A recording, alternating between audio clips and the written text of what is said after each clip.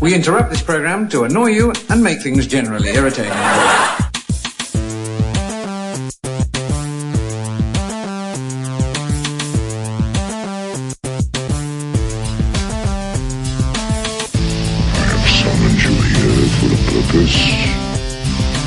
Saddle up.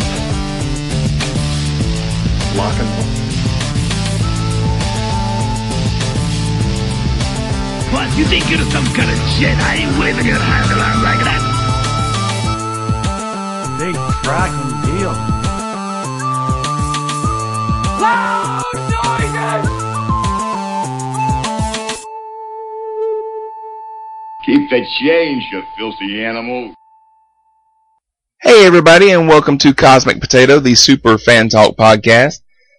I'm flying solo this time because I've got a special episode for you that I'm releasing early, just in time for Halloween. We're going to do something just a little bit different this time, and instead of having a conversation with John or any guests here live on the show, I'm going to have a couple of interviews that I actually recorded a couple of weeks ago. So you're going to be hearing these conversations that I did with a couple of filmmakers. I'm going to play my interview with Michael Medaglia first because it's not nearly as long as the other one. Michael is the writer and director of a film called Deep Dark that's coming out on November 10th. The movie is about a struggling artist that finds inspiration from a mysterious hole in the wall of his apartment. This is a good film, and it really walks the line between horror and dark comedy really well. I got the chance to talk to Michael for a few minutes a couple of weeks ago, and I'm going to share that conversation with you right now. But I want to apologize because the audio is just a little bit iffy on his side. This was the first time that I'd used the Skype recorder to record someone that was talking to me on a telephone. So, you know, his side's a little bit distorted and muffled, but you can understand what he says. I cleaned up the audio pretty well. So here it is. The next thing that you're going to hear will be my conversation with Michael Medaglia, the director and writer of Deep Dark. How are you doing tonight? Oh, I'm doing fine. I'm calling you from Portland, Oregon, and still kind of earlier in the day for me here. How about yourself? I'm doing well. My name is Sean Ray, and I'm part of the Cosmic Potato podcast. And I just wanted to talk to you for a few minutes about your film. Yeah, okay. Absolutely, sounds good. Yeah, nice to meet you. Clint told me to give you a call today. So yeah, I'm excited. And I heard about Cosmic Potato, so I'm excited to do the interview. Okay. All right. Well, so Michael Medaglia, writer and director of the film Deep Dark, which it comes out next month, right? Yeah, November 10th. Okay. So just to give my audience a quick rundown on what the movie is about. So Herman is a struggling artist, and he makes mobiles, like you would hang over a crib, you know, that but more artistic. But he's not really successful at it. But it all changes when a hole in his wall starts helping him create art that seems to kind of drive people wild. So this movie is part horror and part comedy. Is that a fair statement? Absolutely. Okay. So tell me a little bit about where the idea for the film came from. Oh well, it was a while ago.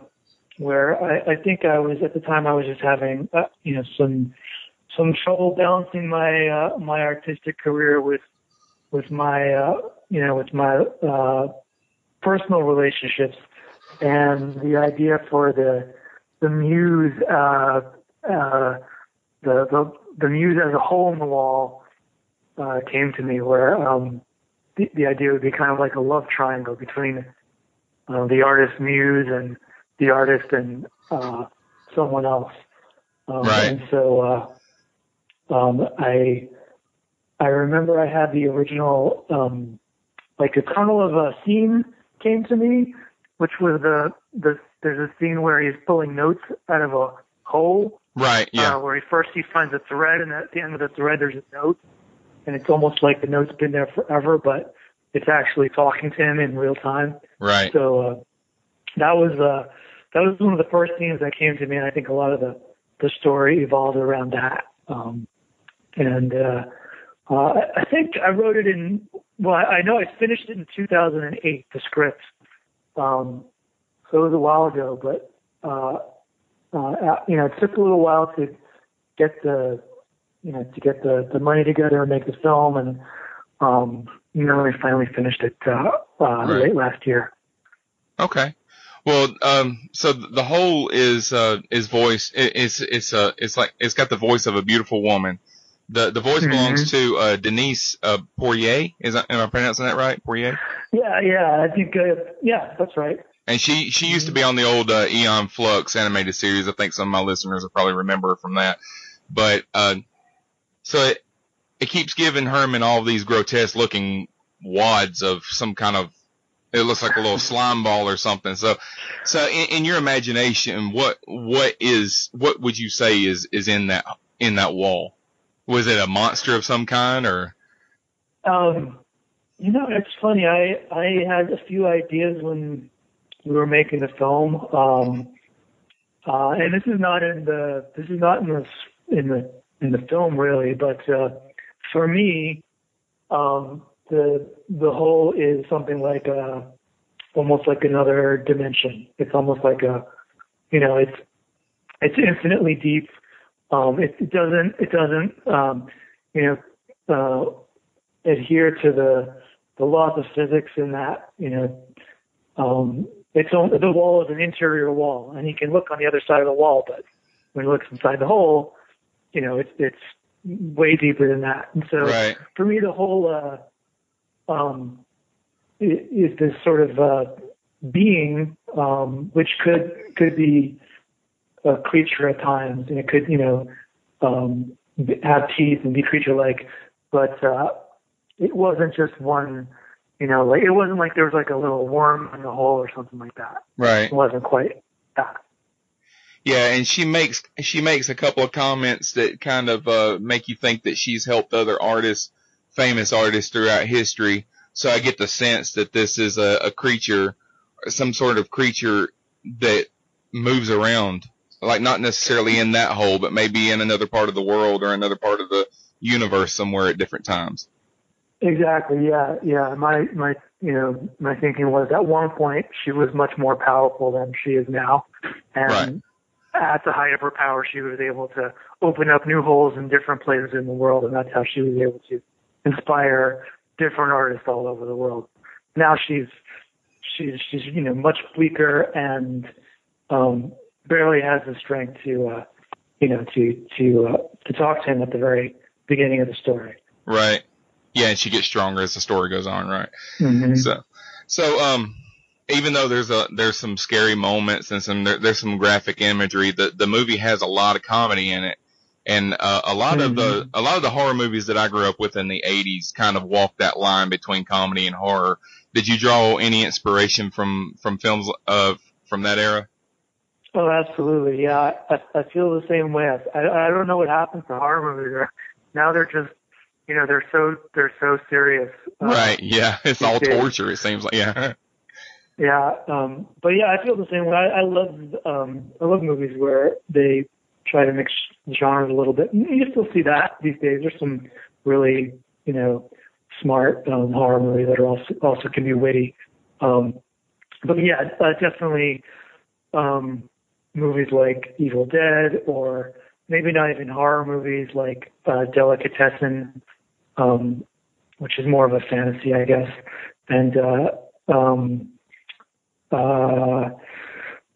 I would say the movie The Tenant. I don't know if you've seen it, but it's a Roman Polanski film.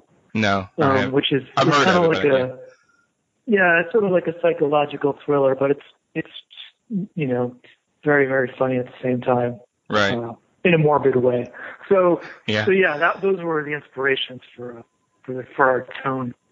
Yeah, it was funny that you brought up the Evil Dead, because the opening scene is pretty gory, and then it kind of goes into a more comical scene. And as I was watching the film, I was thinking of Sam Raimi, That would seem like something that he would do. Yeah.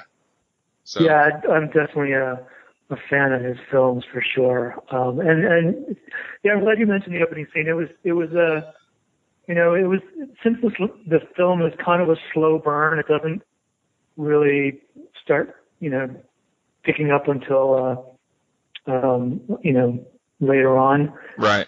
We basically wanted the audience to know, okay, just be patient. There's gonna be blood. There's gonna be stuff going on. Yeah. It's sort of like a promise we made. Like just hang on and you'll see some interesting stuff happening pretty soon. So, what other filmmakers do you look up to? Well, definitely Polanski, like I mentioned, right. And I'm a big fan of the early Cronenberg films, and I think you'll see a lot of influence there for Deep Dark, movies like Videodrome or The Fly, especially. But also, non-horror filmmakers too, like the Coen brothers. I think they have an amazing sense of humor and timing. And Stanley Kubrick too, which you probably saw some influences there in the film. Yeah. But anything with a good story, that's what I'm looking for. So, is there anybody in the business, whether it be a filmmaker or an actor or a writer, that you would really like to work with? Oh, tons, really, but yeah, I know it's probably a long list. People always give me crap about it, but I would love to work with Nicolas Cage one day. Okay. He's done some amazing stuff, and he's also done some not so great stuff. But I think people make a lot of fun of him, but I feel like they kind of forget some of the truly fantastic parts he's played, So I kind of feel like in the hands of a good director or a good script, like he can do really well, but sometimes he just doesn't always take those jobs. And so I would love to work with him because I feel like he's got a lot of potential, and I think he would bring a lot to it. So he's probably my most interesting, person I would love to work with. But so many great actors, great. I'd love to even chat with some directors and just get some tips. Yeah, I think Nicolas Cage is one of those actors that he just likes to work. So he'll take a lot of scripts, and some of them are great scripts and some of them are not, but he just wants to keep doing the work, so, and I apply for that. So. I think that's probably what it is. Who knows what his financial situation is? Maybe he doesn't have a choice. He has to take the work. Yeah, take what you can get. Yeah. Yeah. So, what is the next project that you're planning, or what you're working on now, maybe? Yeah, I'm writing a new script. And I'm still in the process of it, so I'm not going to talk too much about it. But it is a horror fantasy. The main character is a woman, and it's not as dark humor, but it's probably going to be pretty weird and disturbing still. Okay. So that's all I got so far. Is that what you prefer? Is horror and dark things like that? Yeah. I mean, it absolutely. I think that's where I'm feeling most at home. But I've also made documentaries in the past, and I've also done some music videos. So I don't only do the one thing, but I do enjoy it, and I would love to continue doing it. So probably a horror fantasy is where I'm happiest. So what is a horror filmmaker like yourself planning on doing for Halloween this year? That is a good question. My wife had to leave town for Halloween, so we'll be left to my own devices. We just moved into a house, and so I'm excited about getting trick-or-treaters, and so I've been trying to concoct some fiendish ways to scare them, but my wife is talking me out of it. Yeah. So Half of me wants to stay home and scare the bejesus out of kids, and the other half of me wants to give them candy and then go out and have a beer. Well, if any of them know that you're a horror filmmaker, they'll probably end up staying away. Probably Yeah. the same reaction Stephen King gets. He's probably nobody's wanting to go to his house on Halloween. They're afraid of what he might do. Yeah. So. How about yourself? Do you have any plans?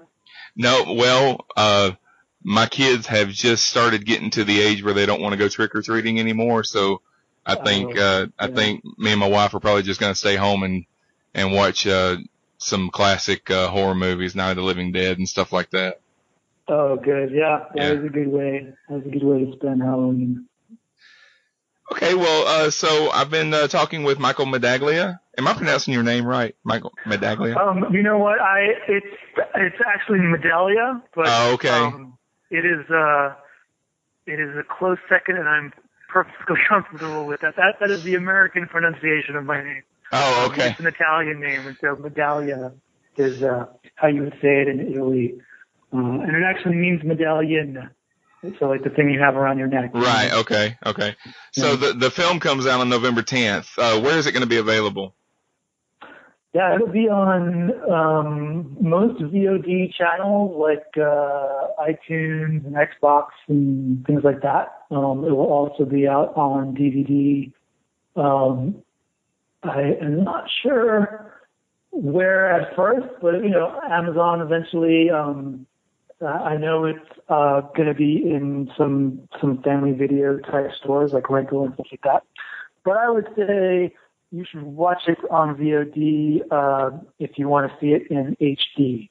Okay. So that's that, and watch it in the dark with friends. And I did watch the film 2 days ago, and I really enjoyed it. So and congratulations on it. You're welcome. And so thank you for joining me here on Cosmic Potato. Appreciate it. I am so happy to be on Cosmic Potato. So thanks a bunch, and have a great evening. You too. Thank you very much. Appreciate the interview. All right. Bye-bye. All right. Bye-bye. Okay, so be sure to check out Deep Dark on November 10th. It'll be on DVD. You'll be able to find it on Amazon and all that stuff. The next interview that I've got for you is with a filmmaker by the name of Justin Price. Justin is a writer, he's an actor, and he's a director, and he made a film called Dark Moon Rising. It's a werewolf flick, and it stars Eric Roberts, among others. Justin was really passionate about his work, and he really wanted to talk, so I just asked him a couple of questions, and I just let him go after it. I really like Justin, so the next thing you're going to hear is going to be my conversation with Justin Price. We interrupt this program to annoy you and make things generally irritating.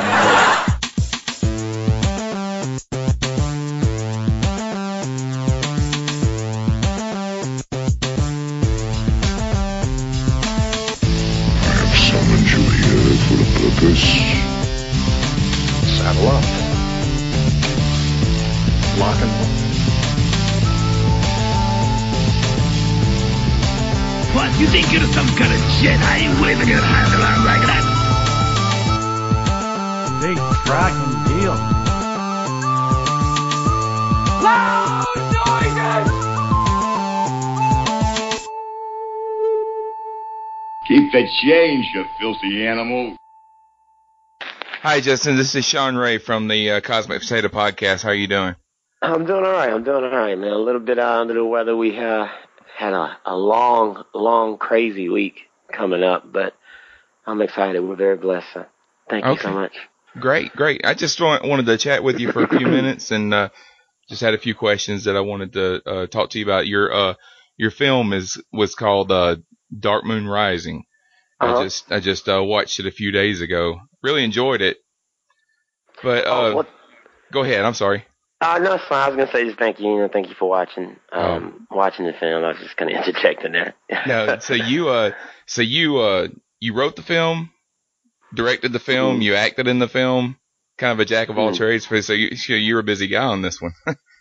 Yeah, and it's great. I mean, what's amazing about what we're doing now in the new era of filmmaking and with authors that are coming out, and there's so many great projects that are hitting the screen and digital VOD and digital on demand, is we're allowed to create, and I think that's kind of what is happening with Darkman Rising. I mean, you kind of put your name on a lot of things as far as titles go, but we're actually able to have the freedom to make a project like Darkman Rising, where we have characters speaking in their minds and relaying that to screen. And I think if I had developed that film in any other way, whether it be studio, whether it be macro budget, where we have to sort of focus on returning numbers or focus on hitting certain avenues and cues, and it'd be very difficult to make that film. And it's not just me.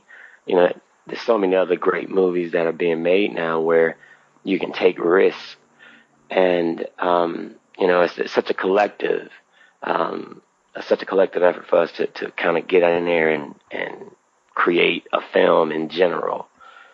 So it's almost like I feel bad having my name in different slots because it belongs to the fans, it belongs to everyone, and I work with Pictures Zero Entertainment. It kind of belongs to my team and to the people that are in the film, and so it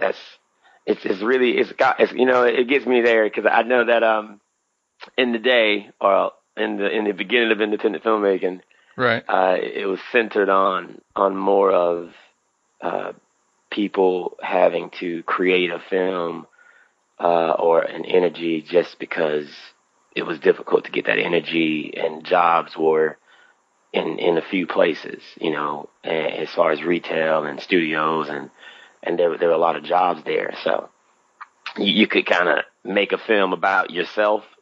Yeah. and that was kind of like the goal. Well, you know what? I'm not in anything. I guess I'll make something with me, and that, everyone had that energy. But now with I mean, just a blessing. I mean, it's Redbox, Walmart, to get in there. And I looked at it this way. We're next to a loft with Jennifer Connelly. We're next to Kevin Bacon when we released. And all I could think was how difficult and how blessed it must be to be able to be next to these two phenomenal talents, stalwarts. And so when you say directed by or written by, it's very humbling, and I'm just appreciative that we're able to do something that had the energy, and it's not based off of anything other than Redbox taking a chance on the art because they have a clientele to satisfy. They have they have things they need to do for their space and their boxes. So there's a lot that goes into that decision, and so it's really, really exciting for us that they decided to put it in there. And Walmart, again, there's only a slot of new films. I think 2 shelf spaces, and it's probably 6 feet long, and that's it. Yeah. You know what I mean? It's really, really crazy to have this, and I think it gets lost sometimes as we get into filmmaking. How blessed we are to be able to do something like that. So yeah, it belongs to everyone. When you see a film like Darkman Rising and my name is all over it, it always gets me. I kind of watch the credits roll, and it's just like written by, shot by. Oh my God! It's like, man, I'm just gonna say done by everyone. Yeah, it's gonna be my next thing. Well, a lot of the movies in the horror genre that are coming out these days are, you get a lot of vampire movies, you get a lot of zombie movies. You don't see a whole lot of werewolf movies. So what was it that made you decide that you wanted to do a werewolf movie? Well, here goes. It's so. I'm sorry. That's like I guess I've really woke up now. I'm like I rose right up. I love film so much and just respect the craft. And again, thank you so much for the interview. And what made me want to do this is, when we sat back to develop something, here goes what goes through our mind and the thought process of it. We're thinking, how can we present something that will be unique and different, and how can we push certain avenues and envelopes within that folklore, within that genre, and within, certain elements that can be relatable to people and audiences, but also do it in a way that, we don't have a backing. We don't have as far as a graphic novel, we don't have comics so that there's a history. Right. So we have to kind of tell a story that is related upon from our own minds or from my mind and my vision. And I have to bring the audience into that story and into that world. And then B, well, how the heck do you tell this story without it being so formulaic? And it's such a challenge, and that's one that we're up to do because, again, we're facing so many elements. We could just get away with the small town, the sneaky bump in the night sort of run-of-the-mill story where we have no clue what's in the dark. And, right, yeah. And all of a sudden, here we go, an hour and 30 minutes in, it's a wolf. We didn't know that from the first, 15 minutes, which you could have figured that out. But we try to stay away from doing things that way. And it becomes disjointed. It becomes convoluted. It becomes disorienting. And I saw something recently Will Smith said. It was like, I'm getting back to failing forward. and that's how I really want to live on that edge of where we're trying things. We're trying, hey, in Dark Moon Rising, the wolf shows up 2 minutes in. We're not going to stretch that out. Right, yeah. But there he is. Hey, if you like it, you like him. There he goes. People are transforming. They're wearing Comic-Con sort of style outfits. They're not in blue jeans and T-shirts. It's a lot of thought process that goes into what we're doing, even on this level. I mean, it's macro budget level, and then we're still trying to present something where we're going to challenge the thought processes. One thing that we live by is I guarantee no one's going to know what's going to happen from scene to scene. Right. Even if they're thinking, oh, God, I didn't like that, or it's different. You didn't know we were going to jump to the fantasy clips. It made no sense, probably. And it was just like, all right, how did this happen? But that's what we want to get back to, man. Just the days where people sat back and just enjoy. Can you imagine when Silver Bullet came out about a paraplegic lead with Gary Busey? Right. And that telling that story, a pastor who was the actual villain, just telling that, the undertones beneath that statement alone, the pastor who's a villain. Right. That story being told in the 80s, how would you take those kind of risks nowadays? Because it's very difficult to get that story out. Everyone's kind of clamoring for what the numbers are going to be. They're clamoring for how detailed the story was, what was the production budget, who's the director, what did he do last week, who he dated, why is he, how come there's not a real guy who has a disability that's playing the lead role? It'd be so many things that rolls up into that film. Yeah. That would keep you from just taking and challenging the audience to go along with what was going on creatively, that it would be stymieing to direct or create. And I think that is where most of the loss of that's why most people are going to indie films and television, because it's giving you a lot of room to sort of challenge the audience to go there. And so that's why we chose Werewolves, man. I mean, I know, again, so many ways I could have done that successfully, if you will, and just gave a tried and true and tested formulaic outline of how to do that. But I'd rather risk failing forward within that genre and give something that, again, has some familiarity with the folklore and kind of stays true to it. But we're talking about doing some different things and giving them powers, werewolves from tribes. I wanted to play with that angle. They're not just here doing special effects because we felt like that was sexy. It's more, everything is kind of relatable. Like, they're not that strong. They're trying to ingratiate themselves within the town. they're trying to survive. And it's about survival. And I think that that's interesting. It's better to tell a story about surviving and they so happen to be werewolves and they so happen to be a love story than a story about werewolves destroying people and how can we, show people changing and teeth and again, dark in the night, kind of throwing things to the wind, if you will. Yeah. And destruction creepy and you never see it, but you see the aftermath of it, sort of way of doing that. So it was very interesting for us to tackle that genre. So I was also gonna ask you about the film kind of changes the rules of werewolves a little bit. Werewolves throughout cinema history, we've had pretty much the same set of rules. They come out at night, a silver bullet can kill them, that kind of thing. Your film had, I think your character had a special, like a venom strike, and I just wanted to ask you, was that just, you just wanted to differentiate yourself from other films that have been done? Because like I said, you kind of rewrote the rule book. Yeah. Yeah. Yeah. Which is not a bad thing. It's always good to switch up things. Nobody wants to watch the same thing over and over and over. Yeah, that's what we'd imagine. I mean, again, just not giving credence to Dark Moon Rising, because by all means, there's so many great films that have come out that have challenged how we perceive horror, how we perceive romantic comedies. I mean, look at great films, Trainwreck, look at 500 Days of Summer, look at Across the Universe, which is one of my favorite films.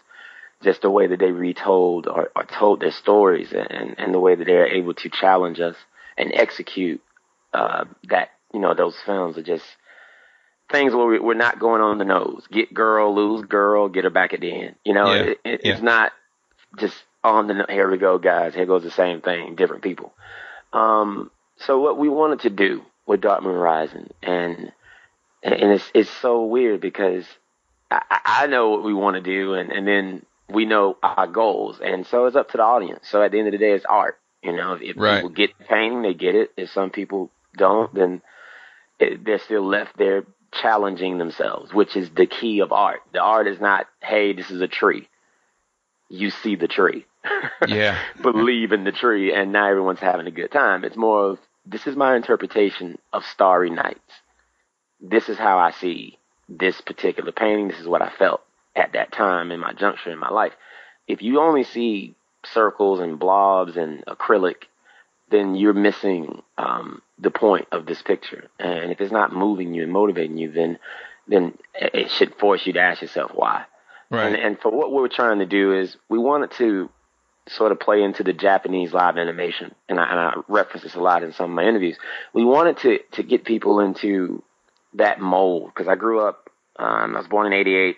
So I kind of caught on at the end of that last tier of people who were in a world before everything became compacted into phones and YouTube and, fast food. Like, I'm from that middle of the road, the last group before we got into the new school, if you will, the millennials, because everything to me, I didn't want to put everything in a trailer. I'm the kind of guy that goes, the movie would have just said Dark Moon Rising, and you would have just saw like people. And then coming soon. That's it. Like, hey, get there and unwrap that when you get to it. I don't want you to see anything else. Like, when you get there, you'll see it. So we wanted to play off the live animation, Dragon Ball Z, Bleach, one of my favorite films, Ninja Scrolls, Akira, Attack on Titan. It's so many. And if you really follow their form of storytelling, which they do phenomenal, is they draw out the character development. Right. Dragon Ball Z, I remember we'd come home and I think we were watching the Frieza saga. I think it took Goku, no joke, real time, 3 months before he actually fought Frieza. And he just stood there in the air just talking about what would happen. Yeah. When he went over there to fight him, he was like, when I get over Frieza's talking about his Q score. I've never seen anyone this powerful. Like, it's just taking forever. I'm like, is he going to do anything? But it kept you on the edge of your seat, because it was like, man, when he gets there, I'm telling you, this is gonna be right. Something's gonna happen. Yeah. Next week, Goku moves. You know, will he do? You know, it's like, oh, I don't know. He's gonna do it. He's gonna do it. And I miss that because, as crazy and silly as that sounds, I love being challenged, and I think what Nolan's doing with Interstellar, if you look at it, these are long, drawn-out ways of telling you a story about survival, telling you a story about space exploration, but he wrapped it in such a way, and obviously I'm no Nolan, but his execution and his thought process behind all of his films, from Memento, to the Dark Knight trilogy, it doesn't matter what it may be, him and James Cameron, two of my favorites, Guillermo del Toro, obviously Darren Aronofsky, the way he broke down his earlier titles, love it. I love the fact that they're telling these stories in a way where they're not pigeonholing themselves. Because James Cameron, for example, put himself in the special effects. So he's there revolutionizing how that is done. Right. Then he goes and jumps into the story, and he's revolutionizing how that's done. Then he's jumping into how we receive the score, how we receive the language of the characters. He's revolutionizing how that's done. If he wanted to, he probably could be an Avatar. He's probably, I have no doubt, he probably played one. He just didn't put a name down. In the background somewhere. Cameron was really the chief. He just didn't want anyone to know. He's like that guy. He probably was there in a suit, some kind of mocap, doing something because he loves it that much. And again, it's difficult to kind of get that at certain levels because he had a lot of resistance. Titanic, obviously, again, why would you spend $500 million on a movie like this when people are questioning, what are you doing? Right. It's just a simple story. Let's just tell it, get people in there, get them out. But he's like, no, we're going to make this a love story. And we're going to tell the story, something that I would be interested in seeing. We're going to break this down about survival and human nature, and I'm going to tell it this way. We need these elements. The Abyss, Terminator. we can just go on and on.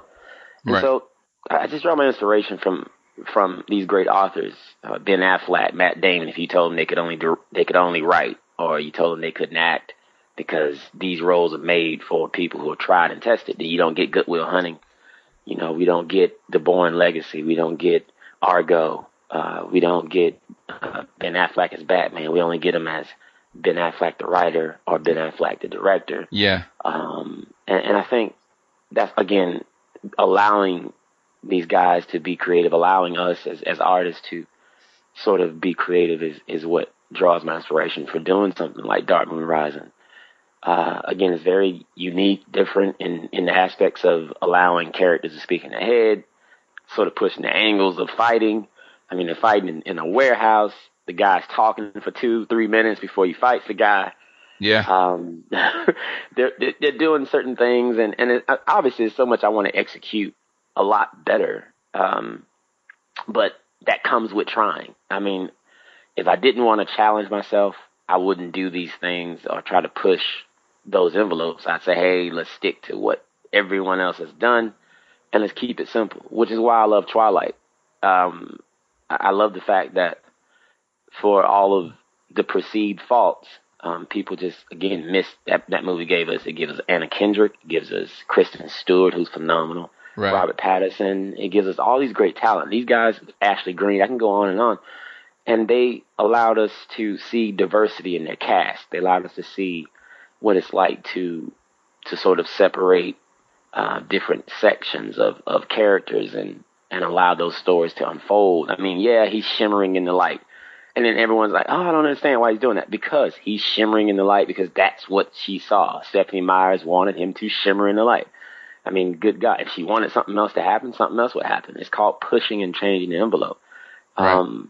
Why would you want, so many, why would you want him to just do the same thing? Then we just should make the same movie and just change the title.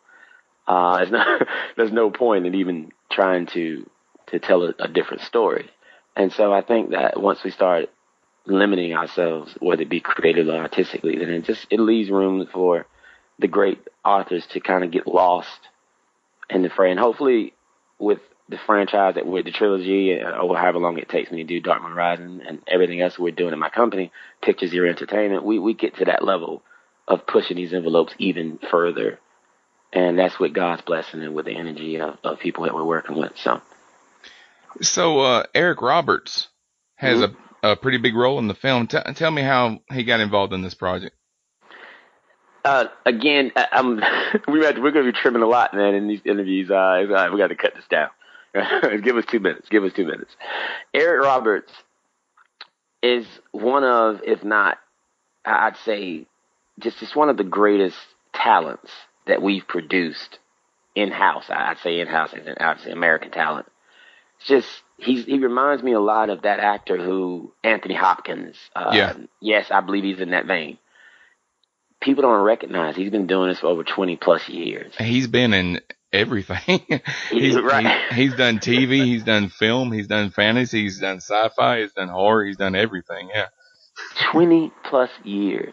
And they don't get it. They think, well, man, he's doing a lot, or he's not doing big things. And again, the perception is always lost because it can seem a bit murky and muddied if you look at it on the nose. But if you pay attention, and I've worked with him on 2 projects now, 3 actually. Eric Roberts does this with such ease. It really will only take, like for a David Carradine, it took Kill Bill for people to say, oh my God, this guy is phenomenal. He can act. I don't understand why it took Tarantino to put him in Kill Bill for everyone to go crazy. Yeah. But he's been doing that for over 20 years. And David Carradine, I met, and God rest his soul, I met him during the premiere of his film, and we sat down next to each other. I never forget what he said to me. He said, hey, you young man, you have the light, and, keep going. But he said, for me, and I think he repeated it in the interview, he said, for me, it took over 15 years for someone to give him the opportunity to show what he was worth. And, and it's one of those things, he was so happy about it because he's been doing that for years. He's been acting for years, and he had so many great roles. And I think the same thing for Eric Roberts, who, unlike David, I believe he's obviously been working consistently and can jump from The Dark Knight to Dark Moon Rising. He's kind of guy that he's just underappreciated and undervalued for his business acumen, for the way that he approaches the craft, and with ease. It's such an ease for him. Comes to set, knows where every angle is, he knows what you're trying to accomplish, and he listens. He helps make what you're doing better by giving you his insight, his wisdom of working in it for over 20 plus. I don't care what you've done for 20 plus years. If you made sandwiches for 20 plus years, you're going to know some things that I need to figure out in the sandwich game. So it's just the way that he approaches it, man. And I got him involved as my casting director, Angela Griffith, who read the script. And this is the key. People ask, how did you do it? And I know it's old and said a lot. He believed in me. And that's the honest truth. And that's the blessing of it all. It wasn't about the story so much, in the sense of this was just something that he just couldn't put down. I wouldn't tell you that. He wasn't reading it with the lights on and it's midnight and he read it until 6 a.m. Picked up the phone and just fell out his seat. I just can't wait to do this. What it was is he said, because he came to set and I had to run from him because I don't like talking to the talent. I have this great fear they're going to say something to me and I don't know how to answer the question. I don't know. I'm just like, oh, don't talk. Please don't talk to me. I can't. They come up to me. I'm like, oh, he's going to ask me something. I have no clue what he's going to say. Like, hey, why are we using this kind of light? And or, what kind of cameras are we shooting? No, I don't like that camera. Oh my God. I don't know what to tell you, Eric. That's all we could afford. So that's what we use. So I just didn't want to answer those kind of questions, but he came up to me, put his arm around me. He said, you're doing it. And, it's a blessing and keep your energy up. And that's what it is. He comes, he's thinking, I'm going to be involved in a movement. I'm going to be involved with, and that's what it is. Most of the films he's doing now, he's giving people an opportunity. He's doing something that he doesn't have to do let's be honest, does he really have to do a lot of movies? No. No, yeah. He doesn't have to. It's not like he's just at the house bored with something, trying to figure out what to do. I mean, his daughter is successful. His whole family is successful. Right. Yeah. His wife is successful. She's in the film as well. She came out and played Miss Brown when she played a teacher. And again, she only did that because she liked the movement. She felt comfortable enough with what we're trying to do to say, you know what, I want to push some envelopes as well, and I believe in you guys. So yeah, why not? I'll be the teacher. And so I have Mrs. Roberts in the film as well. Oh, okay. And and again, people would probably miss that because we don't rah or try to get it. We want people to really focus in on the performances. And then I believe he gave a great performance as Henrik. He tackled a subject matter that has been dear to something that he's dealt with his personal life. Henrik is a guy who develops moonshine. Yeah. He's a drunkard. He has an issue with that, and it again just goes to his professionalism that he's able to trust in the material and me enough to put him in a position to where he could portray this character honestly, openly, and I think that's what really helped set his role apart. It's very defined, one of the most defined roles that we had in the film, because he's that talented. Right. I can just tell you that from what I write and to what we see on screen, and any artist will tell you this, it's never what you see, because there's so much more you want to give. And so that's kind of like, I think that's what I get from Eric. He wants to give so much more. And so he does a lot of things. He's trying to give more of himself to this craft, because again, he doesn't need it. He's 20 plus years in. It's not like he's clamoring to be Henrik and he doesn't know what he's going to do with himself. That doesn't happen. It's just more about believing in young artists and believing in the craft enough to respect it enough to say, you never know. Like the next few films in this franchise could be, theatrical. They could be DVD. It could be Netflix. It could be whatever it may be. And just the energy of it is such that everyone remembers it, and it may spawn the next Nolan, or it may spawn the next creative guy who says, I saw that film and I decided to take up something and do a risk as well, and now here goes, my representation of the art.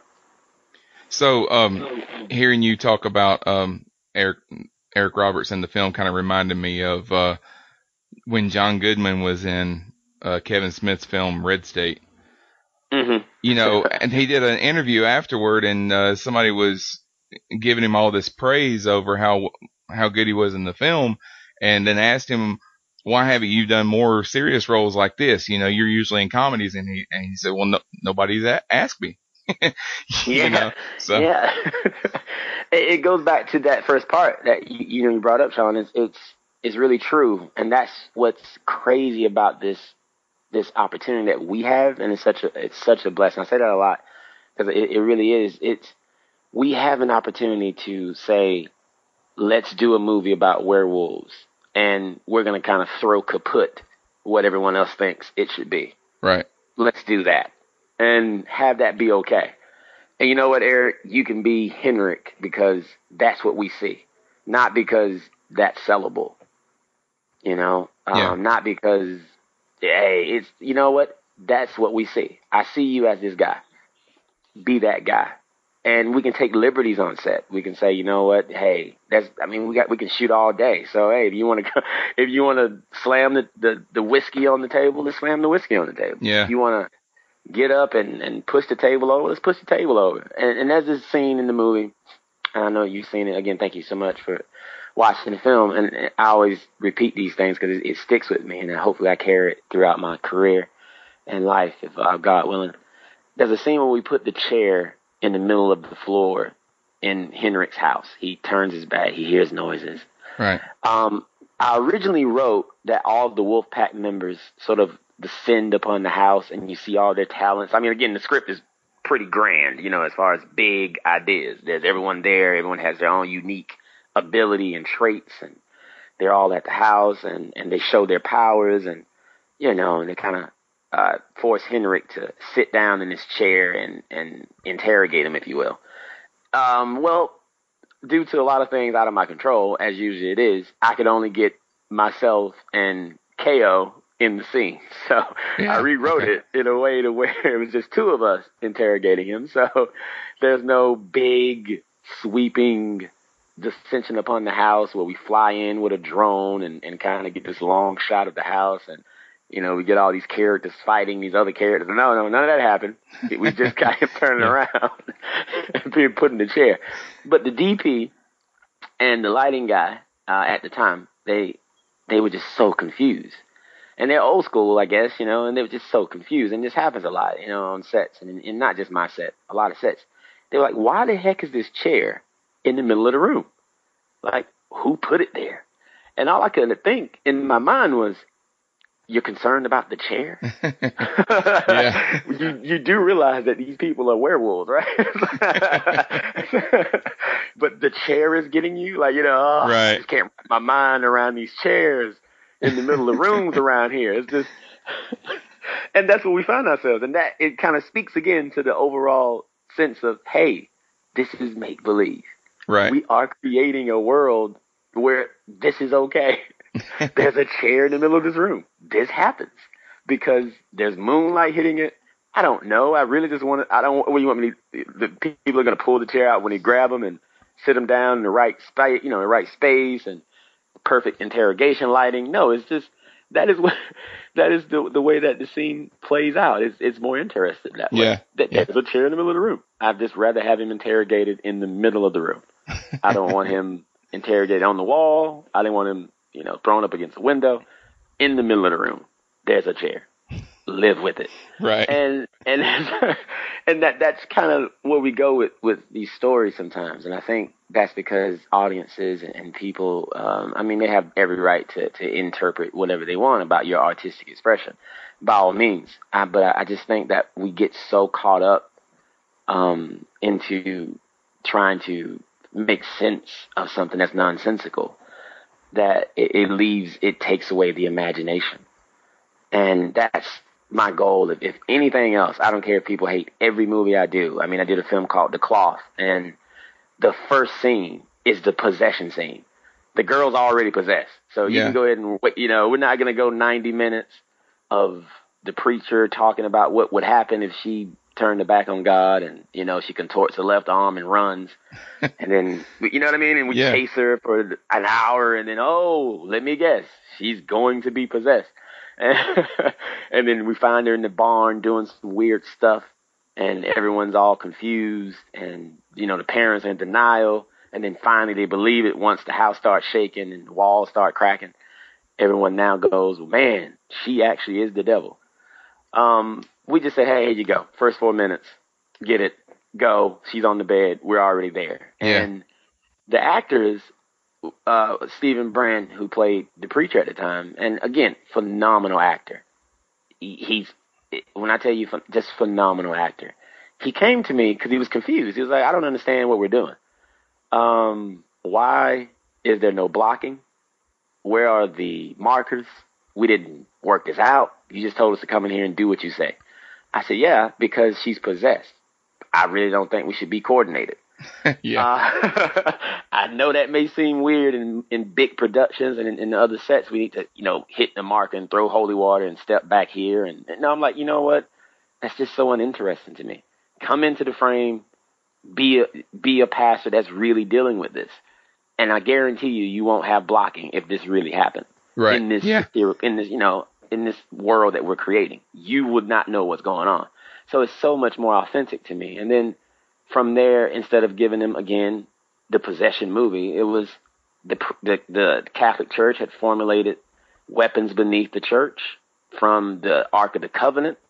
Again, I wrote this really grand idea, and my execution was probably beyond horrible in comparison to what I wanted to put out. I wrote this, under the church, but I had to get away with a garage because that's what we had. But it's like underneath the church, in someone's garage. But we wanted to give the illusion that they're there developing weapons to help fight this holy war between good and evil. And now we have our preachers wearing body armor and they're going out into the world, like driving a regular car, showing up at people's houses, making house calls like Ghostbusters. Right. And, and it's just so weird because it's like, wait a minute, that's how they're dealing with the demonic possession film? They're driving around in a car with armor, going house to house, fighting demonic possessed people and they're shooting them like with transforming guns. Why? This doesn't make any sense. I thought we were going to get, again, an hour of Stacy being possessed and us being confused on why she's in the bathroom, eating her own skin or something like that. I don't understand. And so that's what we wanted to do. We just want to mix genres. We want to push envelopes and get people to just continue to use their imagination. And again, there's so much more that we want to do and execute in a different way, but we have to establish ourselves in this mold, or otherwise we're just going to be the same as everything else you've already seen. And I think any artist or any creative mind, what's the point in that? If I'm here to just copy Rembrandt, then go see Rembrandt. Right. What is the purpose of that? I'm not gonna. I can imagine Da Vinci not looking over his shoulder and trying to see what someone else is painting. Like, oh wow, I never thought about using that color. And throwing it on, just scrapping his whole canvas and going, I'm just gonna do what you're doing. This is far more interesting. I'm gonna do it exactly how you did it. That's, right. Yeah. Let's do that. I don't even want to try anything different. I had this Mona Lisa painting, but you know what? What you're doing is far more interesting. Yeah. You're successful. Let me just do that. Yeah. Let me just do that. I don't understand. I'm over here trying to do this different thing. I should just do what you did. So what's your next project that you're gonna work on? Well, the next project that we're doing is called Forsaken, and I have to work within the confines of where we are. Obviously I'm not at the studio. I'm praying for that energy to come about. I don't have most of the resources I'm looking to gather. So I'm doing films that would stay within a certain area and where I am and how I feel. Right now I'm in a sci-fi horror mood. I'm transitioning to a romantic comedy mood because I love romance. And I may transition into more just sci-fi and fantasy. So we're doing a film that we just completed called Forsaken. It's going to be distributed through In Court, hopefully coming out early next year. Uh-huh. It's about a preacher whose wife is dying of cancer. And so he turns his back on God and decides to possess her willingly to try to save her life.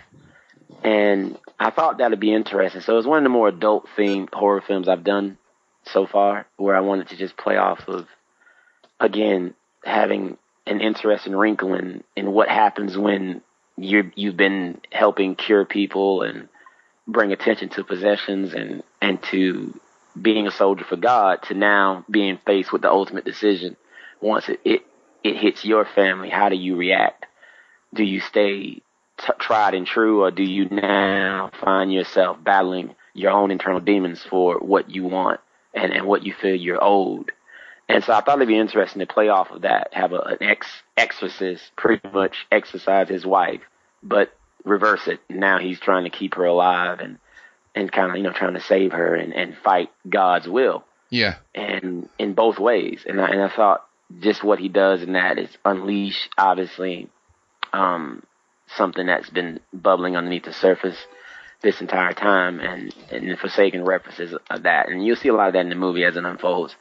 The next film after that, obviously have Dark Moon Rising 2, and we're in the middle of doing that one. We have Dark Cupid, which is about Cupid coming back to Earth and not believing in love. And he's pretty much going through and he's trying to right the wrongs of how we perceive love. And I gave him guns and I made him a girl. So, again, we're not trying to do just a simple telling of a story. It gets so lost in the shuffle. So we're trying to mix things up, to push envelopes. And again, we're not doing a Netflix original series. So we don't have 15 shows to do it in. We don't have the large budgets to do it with.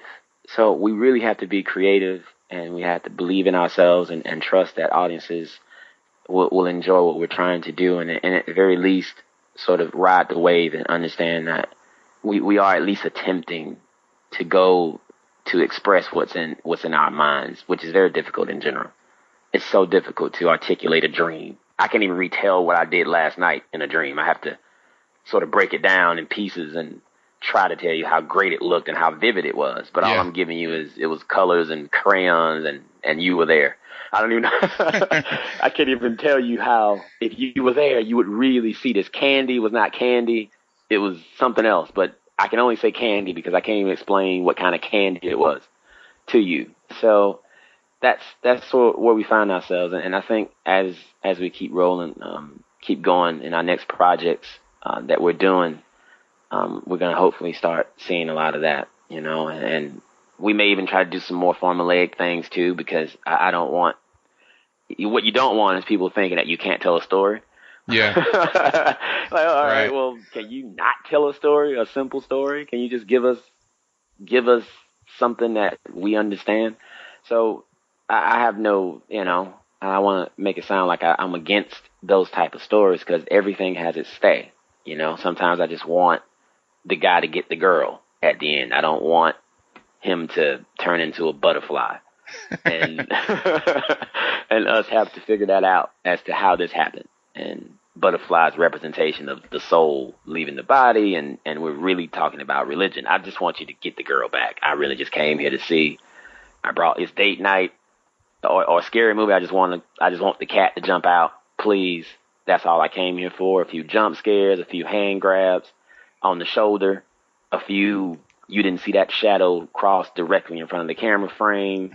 That is all I came here for, because I'm here to get scared and be frightened, eat popcorn, and have a good time. Right, haunted house kind of stuff. Yeah. You know, I'm there for that. I know what I want, and so I don't want to make it seem like I was against anyone who does, you know, who does films in this realm. I think every film.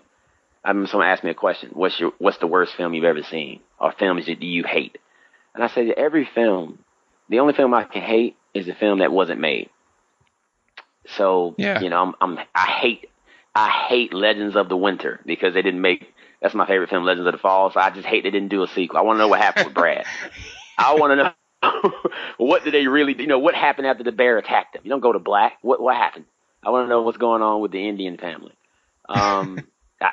You know, I hate Beetlejuice 3 because they haven't done it yet, or Beetlejuice 2, but I know they're doing that one. So I want to see more stories, and I think every film is a labor of love. Every film is people coming together to try to give themselves raw, open, and emotional to everyone, to be judged, to be stripped away.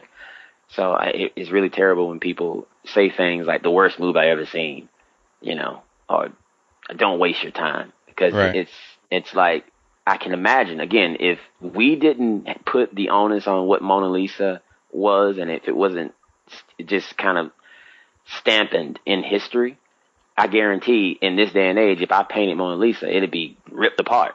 It'd almost be like, why did you do that? Yeah. You know, tear it up, because it doesn't fit the mold of what we imagine beauty to be. You know, what is this? You know what I mean? Let's tear that all down and start over. You know, and I think that the danger in that is we're telling people that there's only one way you can give us a creative expression. And it's not about if you like it or not. If you don't like it, it's kind of relative. Everything is subjective. I mean, my mom loved the movie. You know, I mean, you know what I mean? I know that, again, it's mom. So you can't genuinely say, well, because she's your mom, she hated it. No, not really. Sometimes my auntie cooks on Thanksgiving, and I can't stand her potato salad. I just wanted to ask you a couple more questions. Okay. So what's your favorite movie? My favorite movie, and this is going to be long because I just, it's so hard. It's so hard. My favorite movie now is Avatar. Okay. And after that, I'd say, crap, man, it's Legends of the Fall, because you can't make that movie now. You can't make a movie where you get into a family and tell a story that grand and have those actors and not worry about the box office return. Right. You know, it's so difficult to go over a period like that, a period piece, and really get in there and give the heart and soul that it takes to do that. And then, of course, we have Across the Universe, love Across the Universe, Moulin Rouge, Requiem for a Dream, The Labyrinth. Yeah. You see a pattern with the kind of movies that I like, obviously. Love and Basketball, which is weird. But I judge them off movies I can pop on at any time, and I have to stop and watch them. But the reason that Avatar tops for me, I was born in '88, like I said earlier, so I heard a lot about Star Wars. Yeah. And I heard a lot about, again, some of the other films that may have came out, that experience that people spoke about. When I went to go see Avatar, I was the first one in line. I don't want people to think I'm not someone who's critical. I'm very critical of things because there's a lot inside of me that I want to do. So when I see other people doing it, I can feel it bubble up. I can feel that guy that we all know. I call him the IMDb critic. Yeah. The guy who gets out the shower with the head wrap towel and the glass of wine and the dim lights and candles and pops his knuckles in front of the keyboard and just goes in on people's films. Right. That guy. Like he makes a night of it. He has a robe on and the dog is on his lap. It's just can't wait to just go in on films. Don't ever see this movie. Who gave him the money for this? I can feel that guy bubbling up sometimes. So I can understand and I can respect it. But when Avatar came out, first thing I thought was, oh, blue people. Here we go. Really, Hollywood? This is where we're taking it? We don't even want to cast people anymore. We're just going to give them blue people. Blue cat people. Yeah, blue cat people, yeah. This makes sense. They're blue cat people. Sure. This is amazing. You're going to put anything out here. And I went to go see it, and I saw it by myself. That's how much I believed in it. I saw it by myself. I was like, you know what? I'm going to go by I don't even want to bring anyone else here. It's just going to be me. I want to sit here and enjoy the review that I'm going to give this movie when I go home. Oh, I can't wait. And when I sat there, something amazing happened.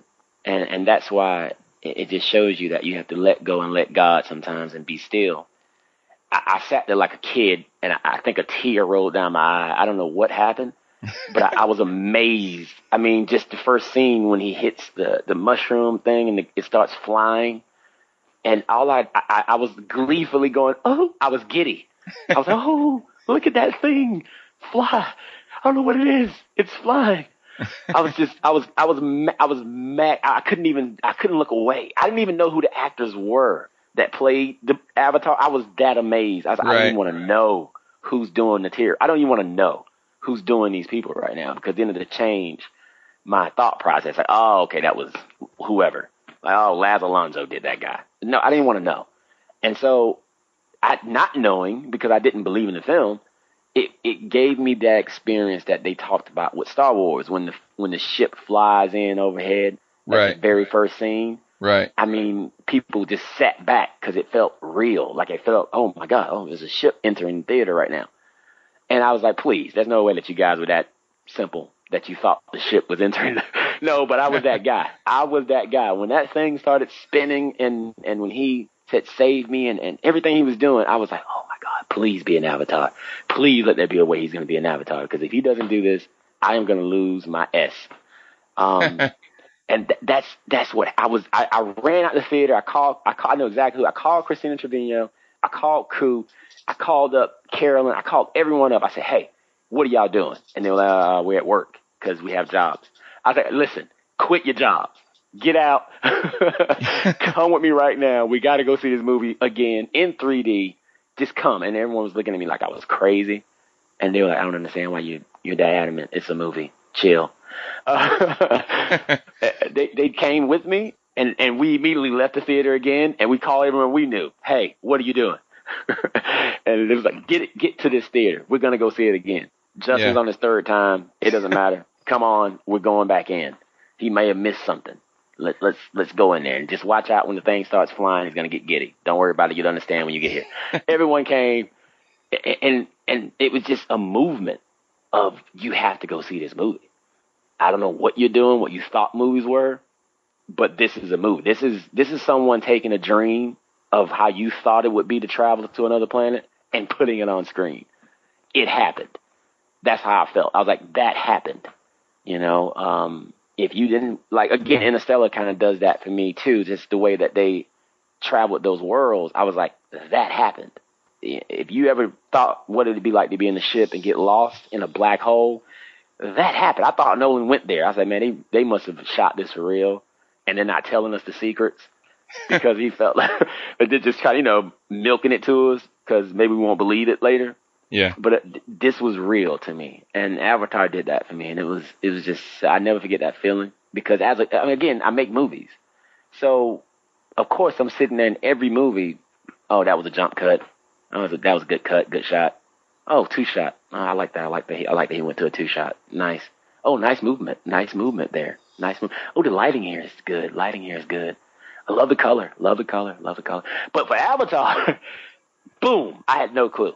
I didn't care. I wasn't breaking down scene by scene. I wasn't going, how did they shoot the CG on this? You know, it wasn't the acting there. It was just enjoy. And I don't know if I ever, get that experience again. I didn't think it was actually possible in my lifetime, because we are so astute to the filmmaking business and what's going on. Are you worried at all about, James Cameron's going to make Avatar 2 and 3, he's announced. Are you worried at all that they won't live up to what you felt the first time? No. That's why I'm trying not to learn anything about it. I'm not even trying to dabble into stills from the set. I don't want to know who's in it. I don't want to know who they just cast. I don't want to know, the story or anything like that. I just want to go, sit down, and let that man amaze me. I don't even want to, that's going to be my motto when I get married to my wife. I'm going to say, can you please put that somewhere? Let that man amaze me. That's got to be what I want that on a sticker or something. I'm the only thing I'm afraid of, again, is that people may have an expectation on something. And again, it's so weird. How can you expect the impossible on something that's impossible? Like you get what I mean? Like when Jesus performing miracles, it's like, yeah, he turned water to wine. And I don't want to get all biblical, but if he did something else, I'm not going to compare it to the water and the wine thing. I mean, if he rose someone from the dead, Lazarus got up. I'm like, wow, man. Yeah. I'm not going to then go, but that water to wine though, the way he did that was, that's way better than this Lazarus thing, because I could have done this. Then someone else comes in. No, the water and the wine was pretty good. That was pretty. But he also walked on water. Let's talk about that. Let's get that. Right. It's like, no, it's like everything is amazing to me. Again, we're losing that sense to be amazed. We're talking about 3 to 4 years of work and talent and artists from around the world putting their heart and soul into a film. I don't care what it is. It could just be James Cameron sitting down painting a person blue. It's going to be amazing when he puts it out there, because that's how much he cares about the craft. And I think it's going to live up to that expectation, because it's its own experience. I'm not going to go in. That's almost like dating someone while dating someone. Like, what, I used to have an ex. Now you got a lot of things you need to live up to. Yeah, good luck with that. No, this is a whole new relationship. I don't want to come in bringing what I felt about, Natalie into this. And sorry, Natalie, I just put you on blast. But it's a whole new relationship. So no, I go into each movie that way. Each Dark Knight is its own film. I don't go, man, part 1 though. Right. If only he had done that again. Just do the same thing so I could have felt the same way. No, I'm all about taking risks, failing forward. Just do something crazy, do something insane. So, okay, this last question. So as a horror filmmaker, what are your plans for Halloween? Okay, this is actually a really good question. There's 2 things. My apartment complex I'm renting here in Texas, they have a competition, and my next door neighbor has gotten pretty out of hand. I think he has too much time on his hands. He's put a bat outside. He has a witch in a seat, and he has caution tape. He's going all out outside his door, and I'm gonna start complaining because I'm losing. So the first thing I'm gonna do is go out and get that straight, because you get money off your rent if you win the door competition. Okay. I don't care about the money out the rent, but I don't like losing. So I'm gonna go out there and I'm gonna get that taken care of first. Second, I want to do something. I saw a theme in LA where they shut the whole block down and everyone comes out, and it's pretty good. And I saw something that was funny. I saw all of the fast food entertainment people. There was Ronald McDonald, Jack in the Box, the Colonel, Wendy's. Everyone was in a circle about to fight. Like, it was like, oh, and all of them kind of gathered. It was a chance meeting that all these guys met. Right. Because, and they didn't know they were going to be there. So we had this sort of fast food face-off, and it was just hilarious. Everyone started recording. Like something's going to pop off World Star style with Ronald McDonald and Jack in the Box. And it was like, that was interesting to me. So I like to do a theme. So I maybe try to put together some form of a theme. The promoter in me probably should have said something like, we're going to do Dark Moon Rising outfits, and, the movie's in Walmart, go get it now. So that's what we're going to do. We're going to dress like wolves. But honestly, I don't know what the theme is going to be.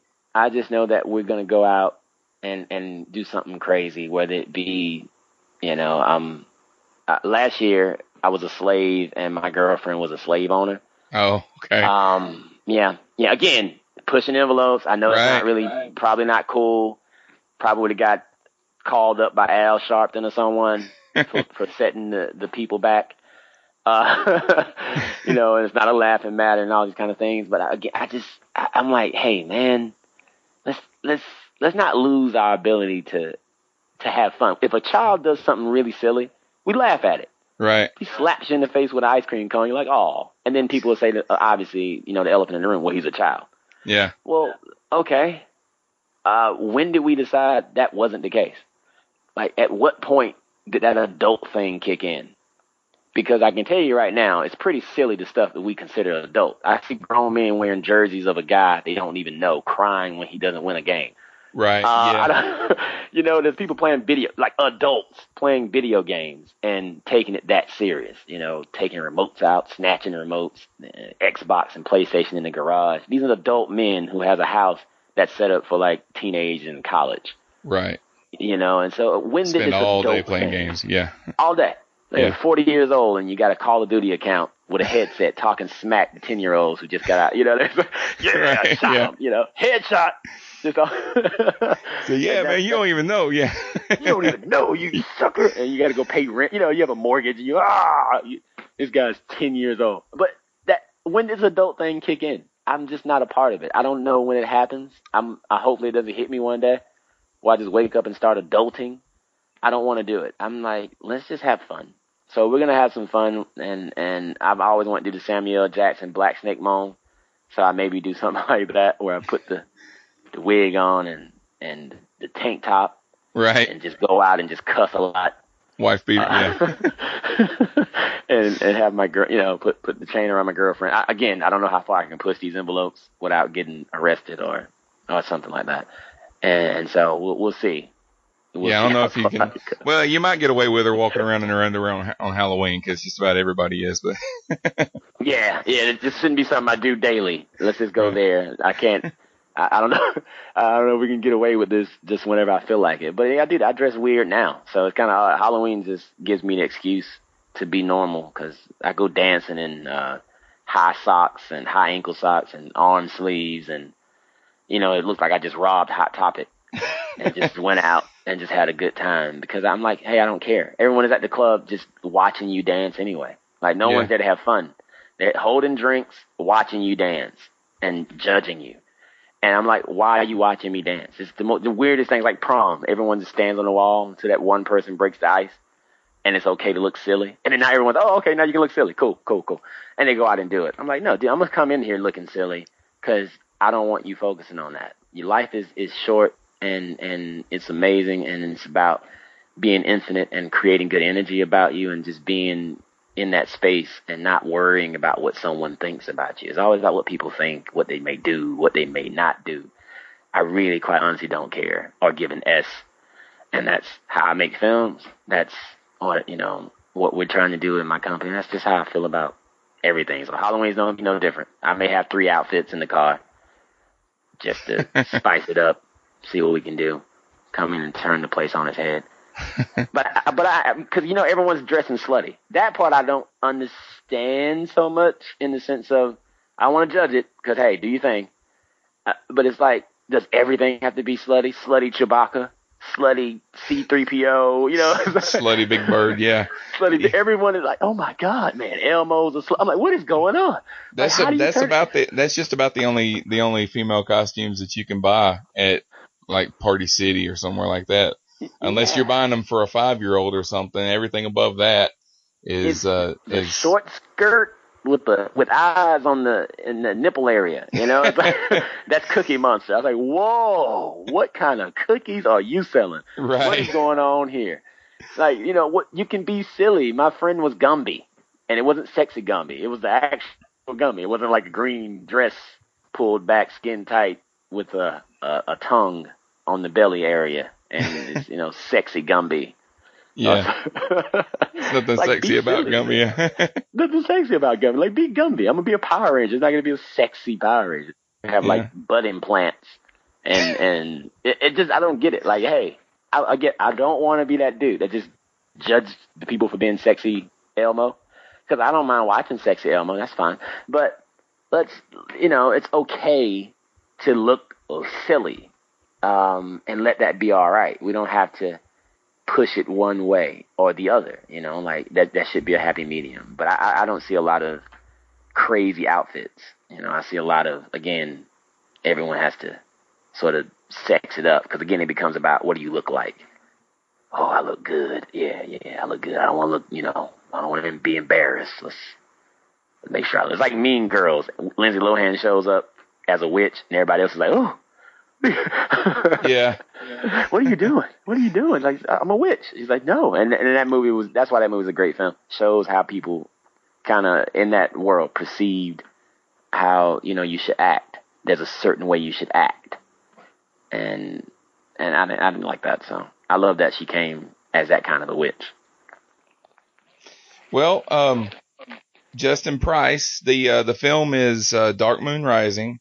It's available at Walmart, Redbox, where else? iTunes, Vudu, Hulu, Amazon Prime. But what helps us the most is Walmart and Redbox. And so that's what we're telling everyone, to go out to Walmart now and get a copy of it. And there's great special features on it, bonus features and behind the scenes and making of.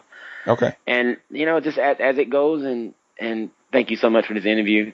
Before we close, we're just so excited for people to see what we have coming up next and to see Dark Moon Rising. And we're ready to make the next few. And it's going to be different. It's going to be unique. It's going to be weird. It's going to be disjointed and you know, hopefully fun. And at least something that you can say, I don't know, I didn't expect that to happen. And that was a different experience. So that's what we're excited about. Okay. All right. Well, thank you for joining me. Thank you. Thank you so much, Sean. Anytime. And, you know, I'll let you know how my Halloween plans go if you don't hear about it on, well, I'm not big enough for TMZ, so I just say TMA or something. I don't know. But, so, thank you so much. It's such a blessing, and sending you good energy. And we really do appreciate you taking the time. And like I said, Justin's movie is called Dark Moon Rising, and it's available at Redbox. It's at Walmart, as well as on-demand places like Amazon, iTunes, all that. But that's going to do it for this episode of Cosmic Potato, the Super Fan Talk podcast. We got a few more interviews coming up in the next few days. I'm going to be putting those together to make some special episodes for you guys. And I'm going to be getting together with John in the next few days and do another one of our episodes where it's just back and forth talking about some films and some television. But until then, happy Halloween. Take care of yourselves. We'll see you in the future.